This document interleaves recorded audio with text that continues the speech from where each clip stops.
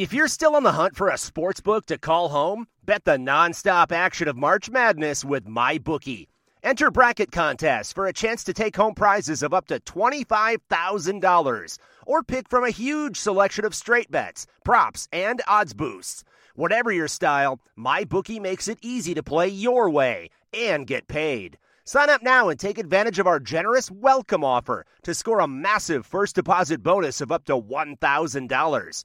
All you have to do is claim promo code MADNESS50. But the fun doesn't stop there. Get up-to-the-minute odds, free bets, and expert predictions to help you decide who to put your money on. The best part about MyBookie? You can bet on anything, anytime, from anywhere. Use promo code MADNESS50, that's MADNESS50, to secure your limited-time welcome bonus today. You're listening to the Husker Online Show, your authority on Nebraska athletics. I'll say this: I enjoyed coaching Teddy. I enjoyed the opportunity to get to know him. I'm certainly wishing Teddy nothing but the best as he moves forward, and I'm going to do everything I can to support him and help him as best I can. As far as everything, it is when the guys care about him, our staff cares about him, and hope he and he'll be good. I think he's got a long career ahead of him. Something that happened and we moved on from it, and again came out and played a really complete game, which I gave our guys a lot of credit for. When you have something like that happen, you don't know how your guys will respond or what will happen with your team. But we came out and played inspired basketball for 40 minutes, and that's again exactly what it took to win a game like this in the Big Ten. And we're back here on the Husker Online Show. Sean Callahan, Robin Washek, continuing our conversation about Nebraska basketball. This segment of the Husker Online Show brought to you by Tanner's Sports Bar and Grill. If you're in town here for girls state basketball or boys state next week, no better place to go in between games to watch games, get food, cold drinks.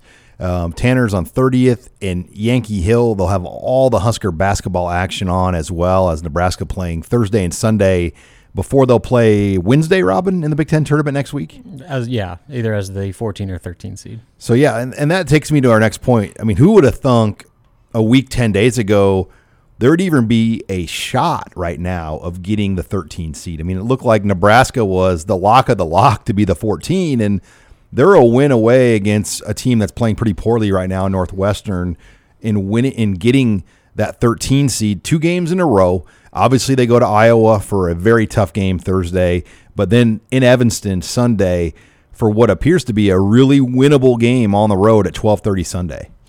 Yeah, I mean, 3 weeks ago, the question was, would this team lose out in conference play and basically go 2-38 in Fred Hoiberg's first 2 years in the Big Ten? And the tone has definitely changed since then. And, as we talked about in the first segment, Nebraska just played, in many ways, its best game of the Fred Hoiberg era. In fact, I don't even know if it's a conversation at this point. That was the best 40-minute, full-effort performance that we've seen from this team. And, that's especially impressive when you consider it was their 12th game in 24 days and all the other stuff they've had to go through on and off the floor.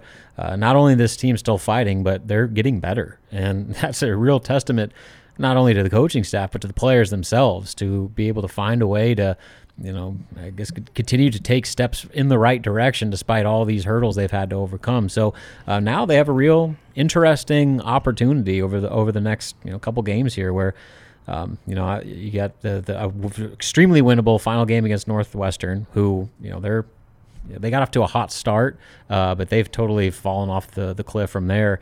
And then in the Big Ten tournament, who knows? It depends on who they're going to get matched up with.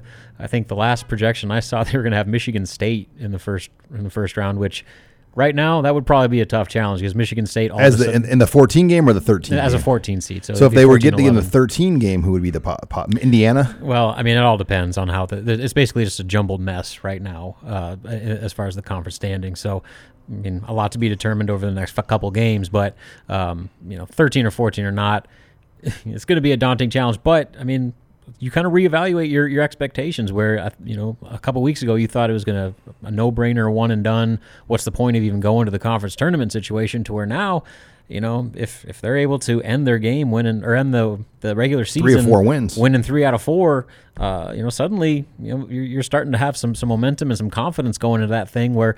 I mean, a couple of years ago, Johnny Trueblood was seeing extensive minutes, and they knocked off Maryland and Rutgers and almost beat Wisconsin in the Big Ten tournament. So literally you're in a situation where anything can already happen, but when you have a team playing with confidence and a little bit of swagger that's believing in themselves for the first time in a long time, who knows? It'll be interesting. And what I like about this stretch, Robin, is Nebraska's used to playing on little to no prep time, and so this role that they're going to be on and run going into the Big Ten tournament, if they were to win a game, I mean, I don't think it would be a big transition to have to play the next day, because these guys have been tested more than anybody in the country. I mean, I don't know if that's a fact, but I have a hard time believing anybody has played more basketball in the last month in Nebraska. Yeah, I mean, like I said, you can't. Yeah, 12 games in 24 days in that Rutgers game. So show me a team that's played that many, that type of schedule. I mean, there's NBA teams that haven't played that many.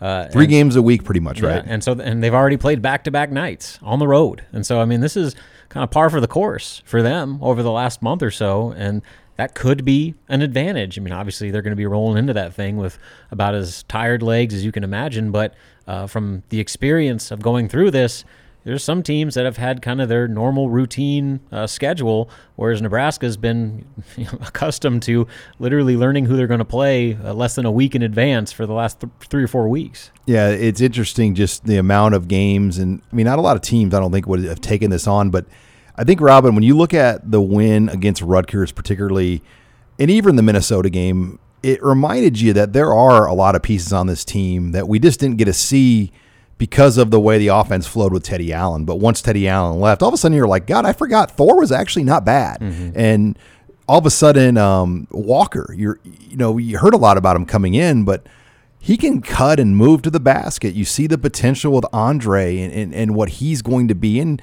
guys like McGowens and Banton go into bigger roles now without Teddy Allen. But it's been fun to see just so many other parts of this thing come out that obviously we almost forgot about with the way they had played with Teddy Allen. Yeah, and, it wasn't just Teddy. I mean, for some reason, guys forgot how to shoot a basketball, couldn't make a free throw, couldn't make a layup, and it just looked like they were new to the sport in some of those games where, so Teddy in mini games was the only one capable of putting the ball through the basket. So I don't want to sit there and completely just bash on Teddy, but clearly removing him from the equation has forced other guys to step up. And earlier this week, Trey McGowan said the same thing where, he was asked just kind of what that departure meant for everyone else. And he said, it kind of just gave us no choice that, us leaders have to step up. And I would point to Trey as probably the one player that has elevated his role more than anyone else. I mean, Thor obviously is playing the best basketball of his career. Colby Webster's been playing really well, started the past few games, but this is Trey McGowan's team now. I mean, he is the captain, with Teddy moving on, with Delano Banton getting removed from the starting lineup.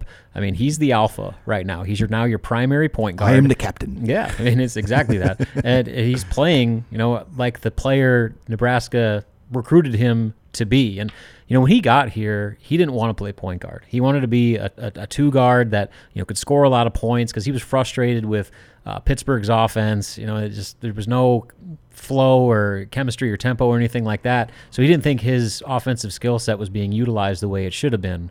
Well, now he's kind of back being a point guard, and he's playing the best basketball yet. I mean, that game against Rutgers was one of the most in-command, efficient performances. He had 12 points, 4 of 5 shooting, 5 assists, and 1 turnover. It reminded you why Hoiberg coached Chicago Bulls. I think you almost forget, this is a guy that took Iowa State to multiple Sweet 16s, and he was the head coach of the Chicago Bulls, took him to the playoffs, if I'm not mistaken. Yeah, he was a Rajon Rondo thumb injury away from potentially making a run to the NBA Finals. And, you forget, this guy knows what he's doing. A year from now, Robin, do you think when Bryce McGowens gets here and other parts kind of emerge, are we going to look back at this Teddy Allen era as he was just a one-year rent-a-score where they had him as a guy that they could rely on for a solid 15 to 20, but obviously that he was not going to be the long-term guy? Yeah, and, again, they knew what they were getting with him, and in some ways it paid off, and in a lot of other ways it didn't, but he was clearly not one of those foundation pieces that was going to lead this program to the next step where, Trey is one of those guys.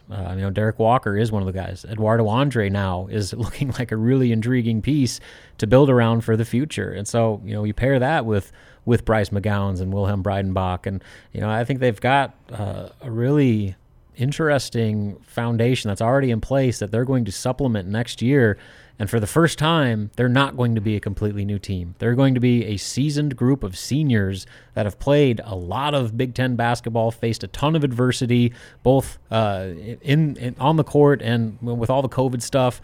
And I think this is all going to make them better in theory, especially with the way they've responded to it and are now playing, like a unified, cohesive team, really, since the first time Fred's got here. All right, guys, we are about almost 3 weeks away from the start of spring ball, and we're going to start our conversation with some positional preview talk. When we come back, we're going to talk quarterback here going into spring ball and our thoughts on that position. You're listening here to the Husker Online Show.